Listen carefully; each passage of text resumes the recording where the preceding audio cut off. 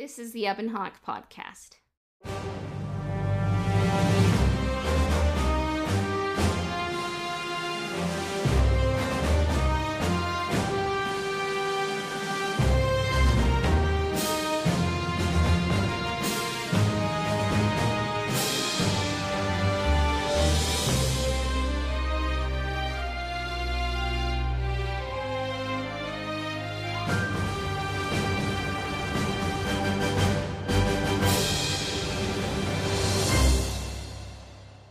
Hello there, welcome to Ebb and Hawk, a podcast discussing Star Wars news and Knights of the Old Republic. Today we are joined by KOTOR from Jetstream Inc. of multiple Star Wars fan films fame, and we will discuss the Shadow of the Mandalorian as well as other KOTOR adjacent topics.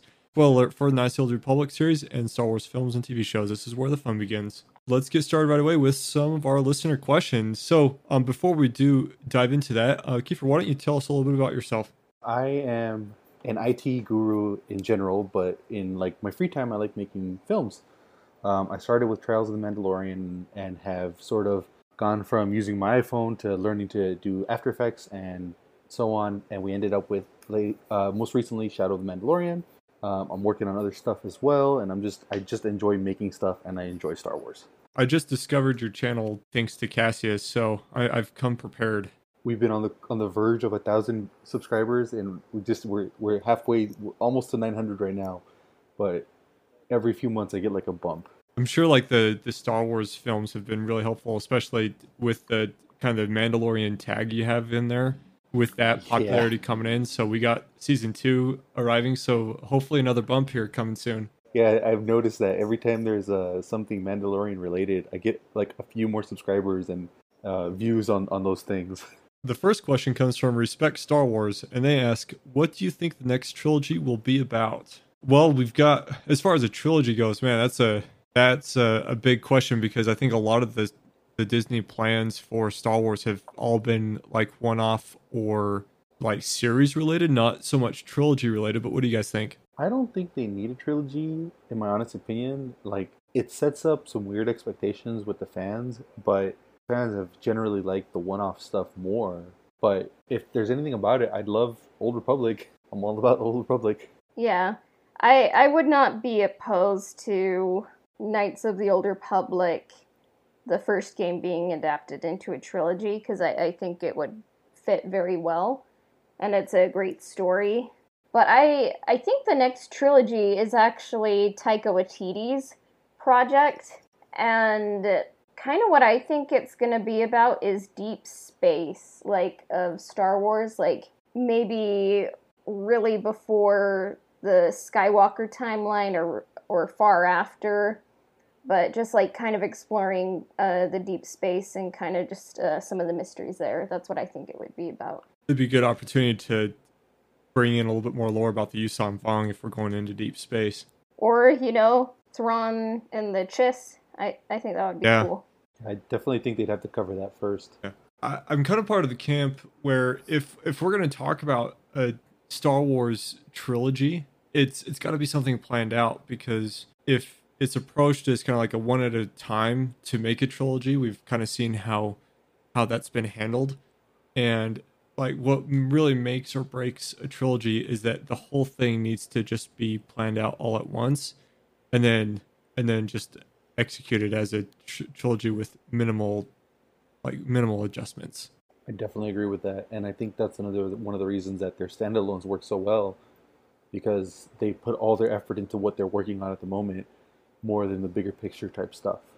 Yeah, I believe that Taika is teaming up with the writer of the film 1917, Christy Wilson Cairns. So I think it would be a good writing duo. I think Disney did or should have learned the lesson that you kind of need to have a plan and have a story you're dying to tell, not just to merchandise things. Yeah, I think it's important for Disney and staff to realize that, like, I think they walked away saying that trilogies are out of style after the response of the sequel trilogy, but that's not really what happened. It was just that they weren't planning a trilogy, and it didn't end up as like a well thought out trilogy because of that. And so I would like them to maybe revisit that another time, but actually like have it all set up beforehand. Yeah. So our next question comes from Polino Medici, and they ask, KOTOR 1 and 2 can be played in many different styles. What is your usual style of gameplay?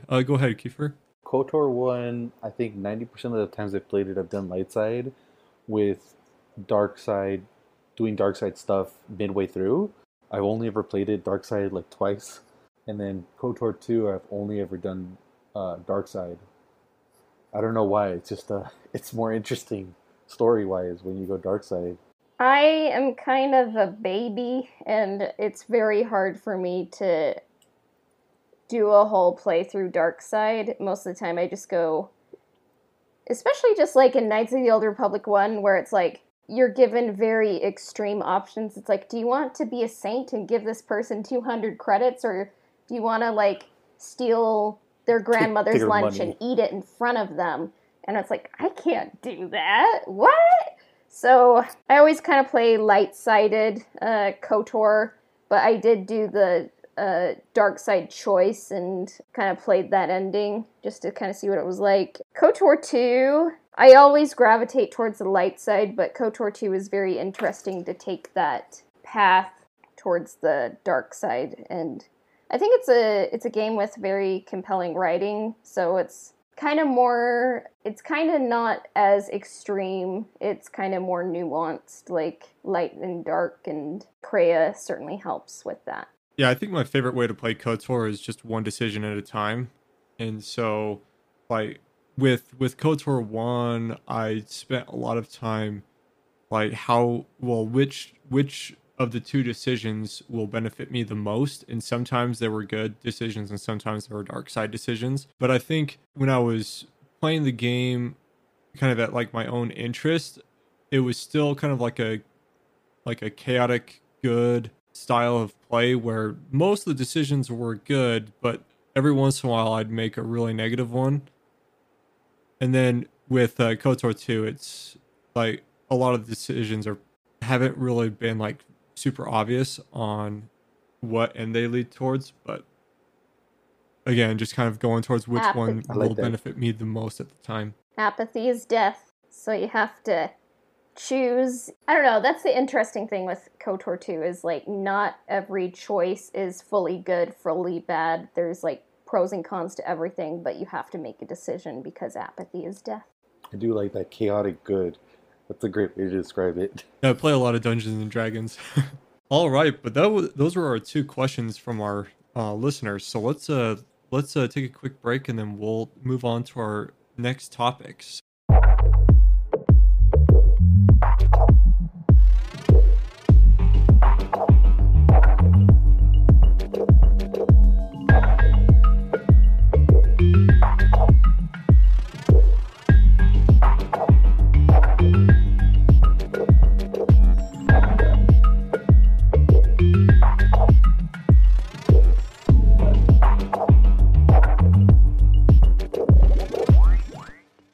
Our next topic, we're going to talk about the Jetstreak Inc.'s fan film Trial of the Mandalorian. And so, Kiefer, why don't you walk us through this short film?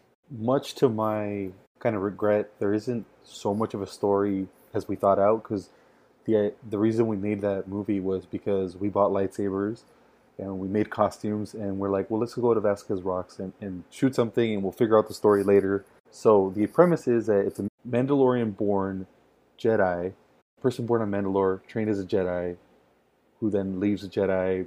It's really complicated, but I've since thought it out a little further, and we elaborate on that in Shadow of the Mandalorian. But yeah, we went to Vasquez Rocks, we shot it. Shot it all on my iPhone 6, I think, and I learned to use After Effects and Final Cut so I could cut it together. And it was just, we're just having fun. There wasn't like any crazy expectation of doing anything else with it. It was just a fun time. So why did you choose Dantooine as the setting? 2 reasons. I've played Knights of the Old Republic. I love the idea that there was a Jedi temple in Dantooine, but at the end of the game it's destroyed. And because of that one-off line from A New Hope that, oh, there's a rebel base on Dantooine. And I was like, oh, that'll fit in there nicely. That works. When I started working on Shadow of the Mandalorian, I had the idea like, oh man, what if the set decoration and set design was reminiscent of something Knights of the Old Republic, so that, sure, there's that rebel base line that's like a one-off line, but there's deeper meaning to the people that care about it. And that didn't pan out the way we wanted it to, because it cost a lot of money to build sets, and Yeah. kind of limited by what we're able to make ourselves. You kind of went into this earlier, but Jedi and Mandalorians, usually you don't really see a crossover in most Star Wars stories. What made you want to create a character that was kind of both? So I'm half white and half Guatemalan, and the two cultures themselves are radically different from my life experience. And I thought that'd be fascinating that a Jedi culture is completely, 360 to a Mandalorian's culture. They more often than not, they butt ends. They're enemies, by birth. And so I thought it'd be interesting. What would that mean to the person, the Jedi Mandalorian? What would that mean to him, to his cultural values based on his essentially religious views? What does that do to a person over the long term? What kind of turmoil do they experience? What kind of, like, externally and internally, like, sure, you have inner conflict, but then there's the two factions themselves that, it's kind of like the light and the dark side, but I think it's just more interesting than good or bad. Yeah, I saw that nuance in these films, and it's a good layer, I think, to add, especially these past few years and past few months, I would say. What was something you learned while making your first fan film? Because Coden and I, we've definitely been learning on the job, like, as we make a podcast. Like, what were some things you learned with your first fan film? With Trials, we shot it. We would just go once a month to Vasquez Rocks and shoot for a few hours and try and figure out choreography. I definitely learned that it's easier to plan it out ahead of time and sort of have a structure so you're not just wasting time and energy. And I also learned that if you want to learn something, there's no excuse not to learn it. The internet is a wellspring of knowledge if you just apply yourself to trying to figure it out, whatever you're trying to do. What made you decide to force crush a lightsaber? I've never seen that before. I thought it was really cool.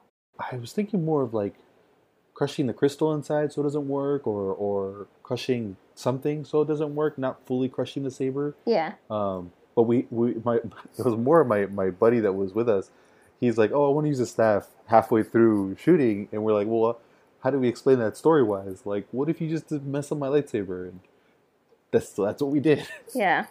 We didn't know how to do it VFX-wise, but we're like, well, what if we just use the Force into it or something?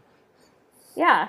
It was a cool detail, and it kind of reminds me of an instance in The Last Jedi. You see Luke is wearing a necklace, and on that necklace it looks like it has like a red kyber crystal on it, and everyone was like, oh, is that Darth Vader's like crystal from his lightsaber, and Luke is keeping it with him? And then lo and behold, it's not Darth Vader's crystal. It is a relic of like Jedi Crusaders, which is like the faction that Revan kind of started. Like, he was kind of starting the first Jedi Crusader faction, and like what they would do is, like, when they fought Sith or Darksiders, they would kind of destroy the other person's lightsaber and kind of keep a trophy, and it just kind of reminded me of that, like, kind of destroying sabers. I'm going to use that the next time somebody asks me that. Yeah. Oh yeah, we thought this out before The Last Jedi. Yeah. It would be cool. Coden, did you have any questions? I had some questions about the Trials of the Mandalorian, because at first I kind of like walked into it thinking that the Mandalorian character was like the Sith, and then the other guy was the Jedi, but then it was like flipped. The lightsaber is kicked on. So I was like, why is the distorted voice the Jedi and the Mandalorian the Sith? Of course, I mean the Mandalorian being the Sith was like made a bit more sense, but the lightsaber crystal was blue, and I was like mind blown. Walk me through a little bit of that. The voice distortion, that was one other thing where, like, he didn't want to use his voice, so we're like, well, what do we do? we record your voice, and then we just reverb it, and then we add echo to it over the regular voice. My buddy's idea was that he wanted it to sound like an Ithorian trying to speak basic. And we're like, well, how do we make that sound like that? And what's the explanation? And if you guys have ever seen the 2D Clone Wars, we're like, well, that guy, that Ithorian Jedi, he's his master, and he had to learn to speak Ithorian so he could communicate with him, or something like that. Yeah, I was really confused by it, but that makes sense. Again, we didn't plan out any of this. We just, on the fly, we just tried to figure it out.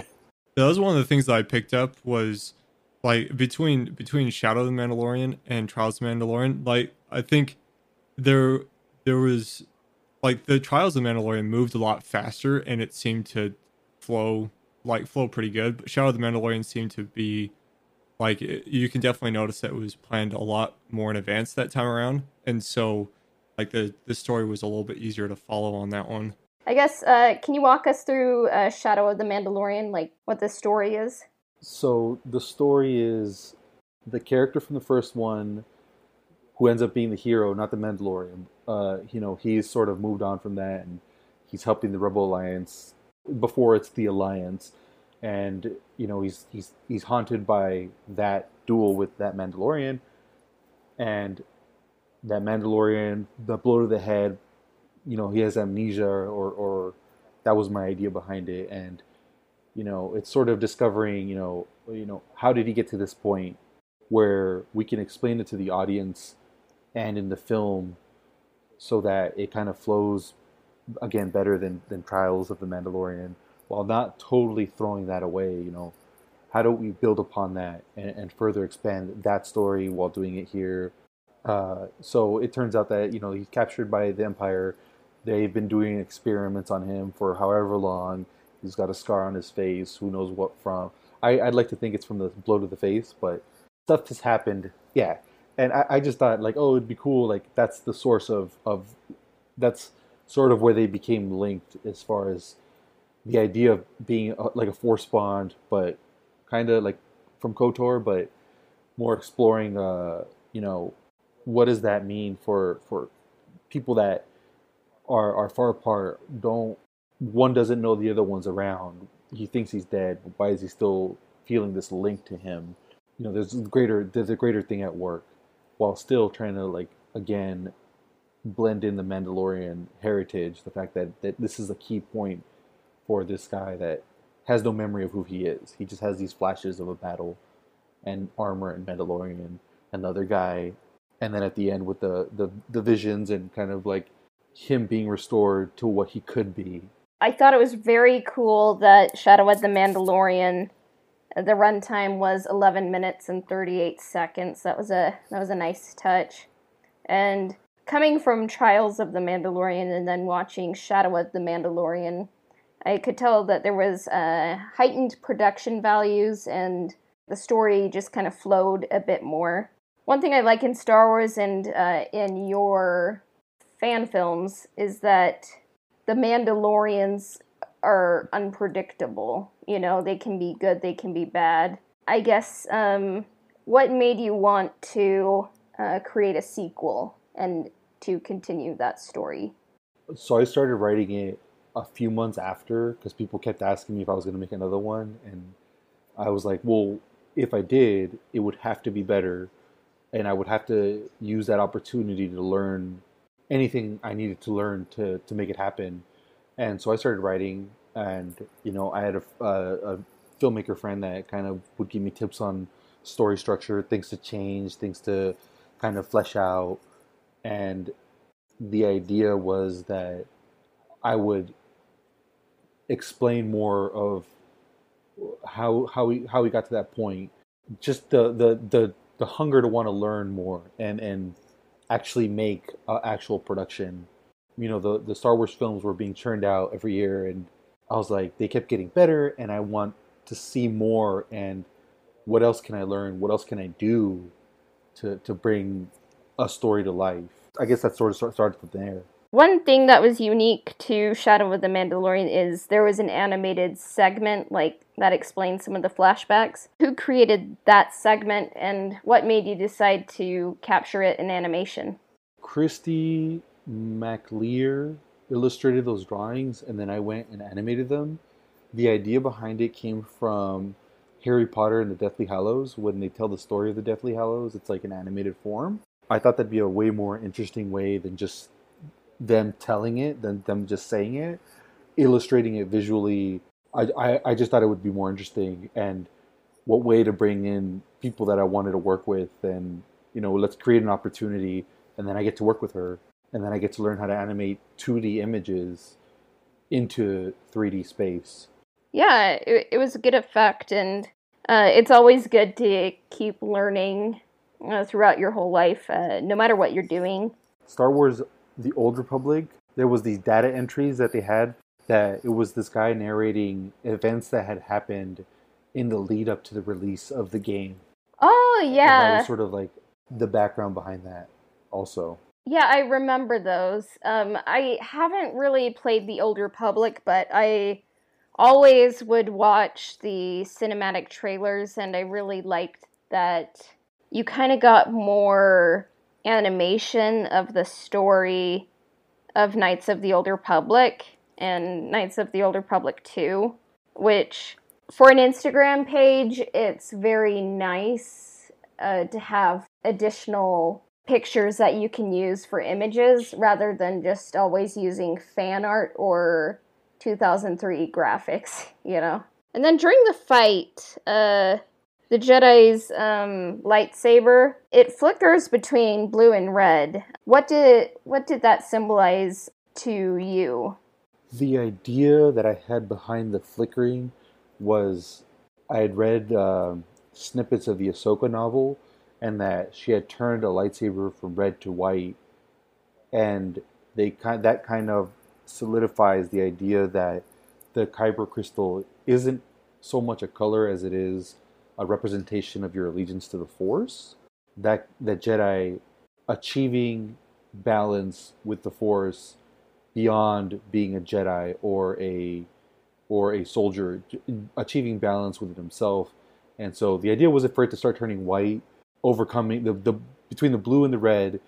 The reveal was going to be that it ends up being white for the next film, if we ever did another one. He's overcome the light and the dark to be in the middle. Yeah, it would be cool to kind of have like all the color combinations revealed. And I did like the end where it's just not like so many films just end with a fight and just kind of superior physicality or brawn just wins the day. But I like that in your fan film, it's about someone can become better than maybe a problem they're having and be a force for good. What made you choose that ending? I think it's just, in film, it's more interesting than just good and bad, strong and weak. I think it's more relatable because in the world, we can be we can't really be the best at something because there's always somebody that's better, and all there is for us to work on ourselves and help others work on themselves if we have that opportunity. And so much of what I want Jetstreak Inc. to be is people collaborating to not just create stuff, but help each other grow, help us be better than we were, always learn. And I guess that sort of is represented in the film. There's always you can always make a second chance for yourself. Coden, what were some of your questions? First off, I was just going to say that's very reminiscent to the story of Anakin Skywalker. So that was one of the things that I picked out, was that how Anakin went through his journey of going from who he was and then kind of slipping away for a while and then coming back at the end to rescue his son and kind of fulfill his destiny. So I thought that was kind of neat. I should have watched this one second. I ended up watching this one first. One thing that impressed me with Shadow of the Mandalorian was in a lot of these fan films, you have like the costumes are kind of like all over the place. Some are really good and some are like way over the top. And I really liked how simple but very well made these costumes were. Like what kind of inspired some of the costume designs? I think definitely Knights of the Old Republic, because in that game, I think in the first one, the costumes weren't grandiose because of the limitation of technology, but it served the story really well. It helped you sell the idea that this is 4,000 years, however many years before the films we've seen. And so for us, it was we needed to be able to move around. We can get something cheap if we need to replace it. We can get another one. All the other the leads, we made the costumes. We had bits and pieces inspired by our personalities. My sleeves are from my Kylo Ren costume because I'm in the 501st. And so I just used that. I had it on hand. It was easy to move around. The boots and the pants, same thing. And the tunic was just simple, and I was able to move. And I thought, if this guy was coming from the Empire, like, they wouldn't give him full-on Jedi robes. They wouldn't give him anything. They'd give him the most basic thing if they were just going to dump him on a planet. They don't care. The idea behind the Novan Ray, the general, was that he was a Jedi. He doesn't need a bunch of stuff to represent himself. He just needs the basic garb, and Kanan Jarrus was sort of an inspiration there for that. He didn't, later in his life, he didn't have a bunch of armor. He just had shirt, pants, and belt, and his lightsaber, and that's all he needed. The other characters, like Darth Vader, everybody else is part of the Rebel Legion and the 501st and the Mandalorian Merc costume clubs. So they all just wore their kits and all that, and came and shot with us. Yeah, that's awesome. It all looked really good. You mentioned Knights of the Old Republic a lot, so maybe one of these days you'll have to make a KOTOR fan film. Man, I would love to. Yeah. There's so much there that you can somehow work into a short form project that under like 10 minutes and just explore a specific aspect. So what's this about the legacy of the Mandalorian? I've decided to cap off my little mini trilogy and wrap up with a third fan film, Legacy of the Mandalorian. It takes place just before Rogue One. Oh yeah? Maybe like a week or two before Rogue One. I guess where that sort of the main story starts there. I'm trying to implement more elements now that the canon's been filled in a little more with Rebels and the Mandalorians, and working on. I'm also working on Doom, a Kanan Jarrus short, and sort of that the ideas that I'm learning there and working on there, I'm going to expand a little more in Legacy of the Mandalorian, because there's sort of a gap in after Rebels, before Rogue One, of there's the Rebel Alliance is a full military force now. What does that mean? And then after Rebels ended, they were just starting to build to that. So now we're going to explore more aspects of this military force. What are they doing? When does everybody get to Yavin? But also, again, Legacy of the Mandalorian. We're going to explore more of the balance that my character has to kind of figure out, and what that means to him. And I think a more literal way than we showed in Shadow of the Mandalorian, where Shadow of the Mandalorian was more thought-based and nuanced. This will be a little more direct, and you'll physically see him struggling between the two. And yeah, there's a lot of really cool stuff that I'm working on. And again, all of it stems from wanting to learn more. How can I push this further in keeping this at like super low budget, and just pushing myself and everybody that wants to be a part of it further? Since this is a Knights of the Old Republic podcast, there is a squadron of starfighters that I'm calling the Starforged Starfighters. They are the Sith starfighters from Knights of the Old Republic that the Rebel Alliance has repurposed for their use in their combat. Oh, that sounds really cool. That's a great teaser. I'm pumped to see it, and I think it sounds like you keep on learning, and it'll be a good legacy. Will be an excellent capstone to kind of showcase everything you've learned. Yeah, I'd like to think so. One thing that caught my attention is one of my biggest critiques of the last season of Star Wars: The Clone Wars was that there was no attention to Mon Mothma and the organization of the Rebel Alliance after they had kind of schemed in Revenge of the Sith to do so. And so that's really awesome that you're going to kind of cover that, because that was one of the biggest kind of disappointments I had of having a short Clone Wars season, was that we didn't cover any of that in the animated series. I'm definitely fascinated, and one thing I was thinking about was the politics of it. In rewatching Rogue One and Rebels, these people are fighting for their beliefs just as much as they're fighting for the right thing, and exploring, what is the right thing for my character versus the right thing for the Rebel Alliance is, again, something I think is interesting. I think I will be exploring. We're 5 drafts in. I think we have a few more to go before we can lock that script down and start, doing more pre-production stuff. But we'll be releasing little teasers of concept art that we have so far soon. I'm releasing short little scene tests, or VFX tests of things you'll see in the film. But I definitely think there's more world building in this, or I guess world exploring in this, than I have in the previous 2 films. Well, that's awesome. Yeah, that sounds awesome. Yeah, looking forward to it. So let's take our final break, and we'll return back for our final topic.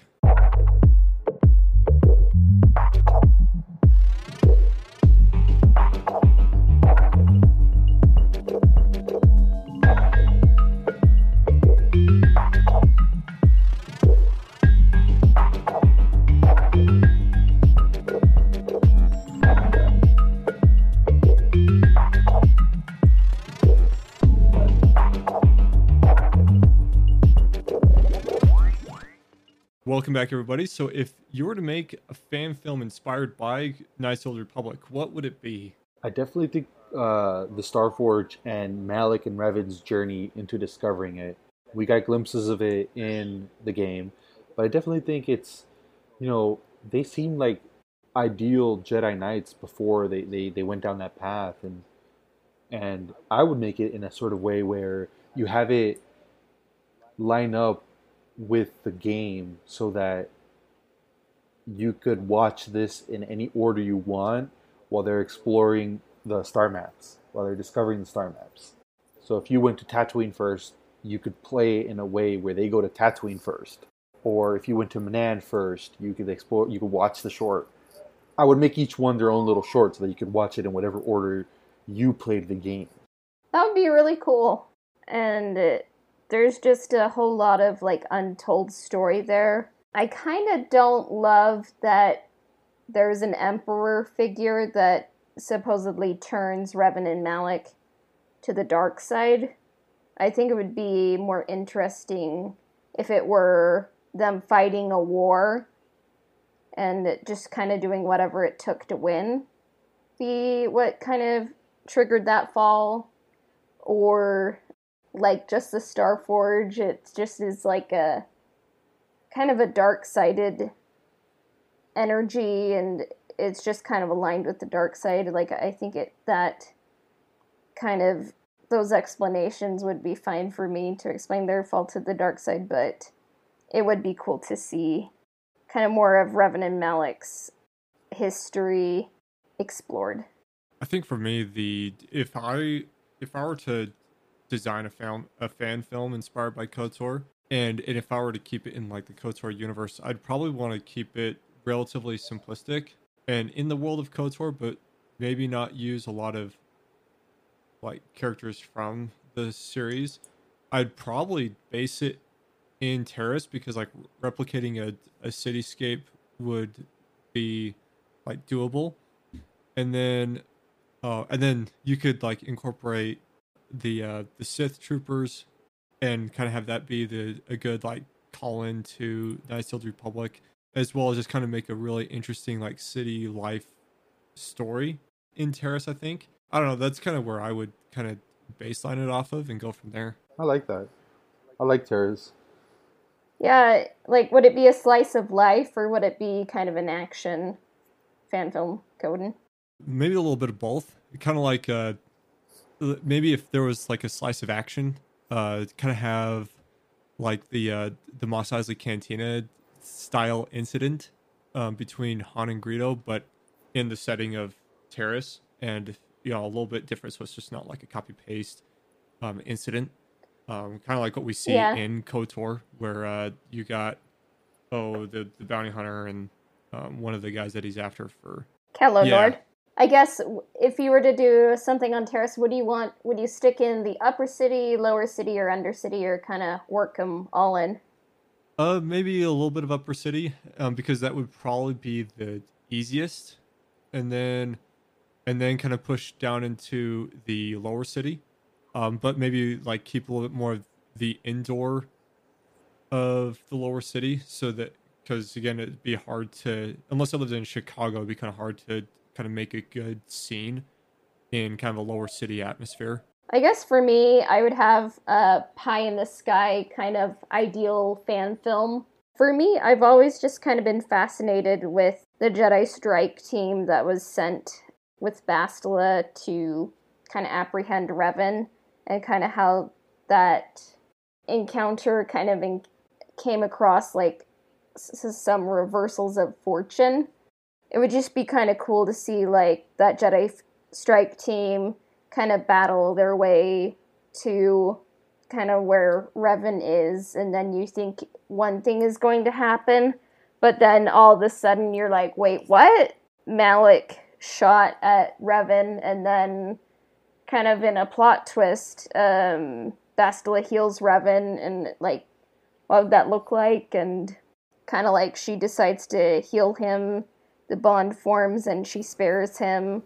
Like, how did they get off? And then you kind of have some impressionistic blips kind of filling in the blanks. And then you kind of are, like, at the beginning of Knights of the Old Republic. Like, for me, that would be interesting and probably impossible to capture. Sounds like Rogue One. Sometimes you can do a lot with, like, kind of filling in the gaps. And I just love Knights of the Old Republic. I guess that's why, we do a Knights of the Old Republic centric podcast with some Star Wars news, but I think even if like in a film, that would probably be like the scene I would be most interested in seeing. And how cool does Jedi Strike Team sound? It sounds awesome. And it's not just any Jedi Strike Team, but like, you're in the Old Republic, and I keep on thinking, the more I think about it, I'm like, I think you might need to have totally different sound design, kind of a different wardrobe, different fighting style, kind of different world building, kind of a lot. Like, it's almost like Star Wars, when George Lucas made Star Wars, he kind of had to create it from nothing.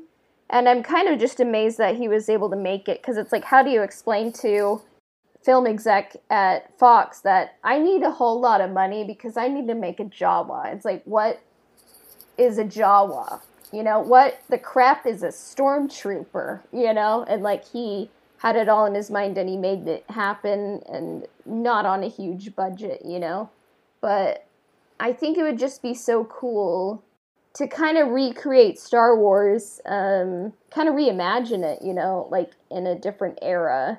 And like, it's kind of an opportunity because like the technology is kind of stagnant in Star Wars because it's just so advanced, it doesn't need to change as much, which is one thing that doesn't really bother me about the world of Star Wars. But potentially it would be really cool to just kind of have different sounds, different looks and feels to things. Like, what do you think about that?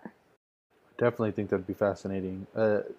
Even from the standpoint of, how do we recreate the sound without using anything that we already have? Maybe even using the same techniques like, sound designer Ben Burt went and recorded these things. What if they went and manually did similar things to what he was doing and got slightly different results, but once they process it, it would sound totally different, but still sound familiar. Like, you would know that's a lightsaber. Yeah. You would know that's a blaster, but it sounds different. It's not what you expect it to be.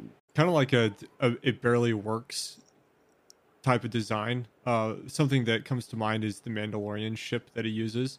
Is like, it's definitely a Star Wars ship, but it doesn't quite have the finesse as some, like, the Millennium Falcon, for example, it doesn't have like the In every aspect of it too. And it like you got flames coming out the engines, and like you can really tell that it's just this metal barrier between the Mandalorian and the vacuum of space. Like that's kind of like the design I'd expect out of the Knights of the Old Republic setting, is just blasters, lightsabers, and spaceships that barely keep people, from their doom when they're out in space, for example. Yeah, I mean, it's a hard line to potentially get right, where it's like, it needs to seem like Star Wars, but how much can you kind of play with it, And that's one thing I liked about the prequel and the original trilogies, because with the original trilogy, it's kind of like you had a used, rundown universe where there's not as much focus on innovation. It's kind of just a factory mindset, like how many of these can we make for cheap? But with the prequel universe, it's kind of more of an artist, like trying to make something as beautiful as possible, kind of where they're innovating more, kind of like using more creativity in the design. And it kind of showcases, like, visually, like, the fall of the Republic into an empire. So maybe it would be interesting to see, like, what would either option look like with Knights of the Old Republic? Like, what should they go with? I'm all tied up with Naboo being the BMW of space. I don't know enough about cars to know if that's a good or bad thing.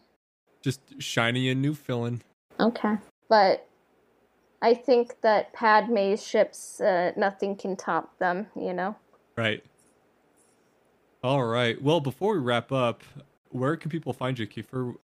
On YouTube, we are Jetstreak_Inc. with a K. On Instagram, Jetstreak_Inc. also.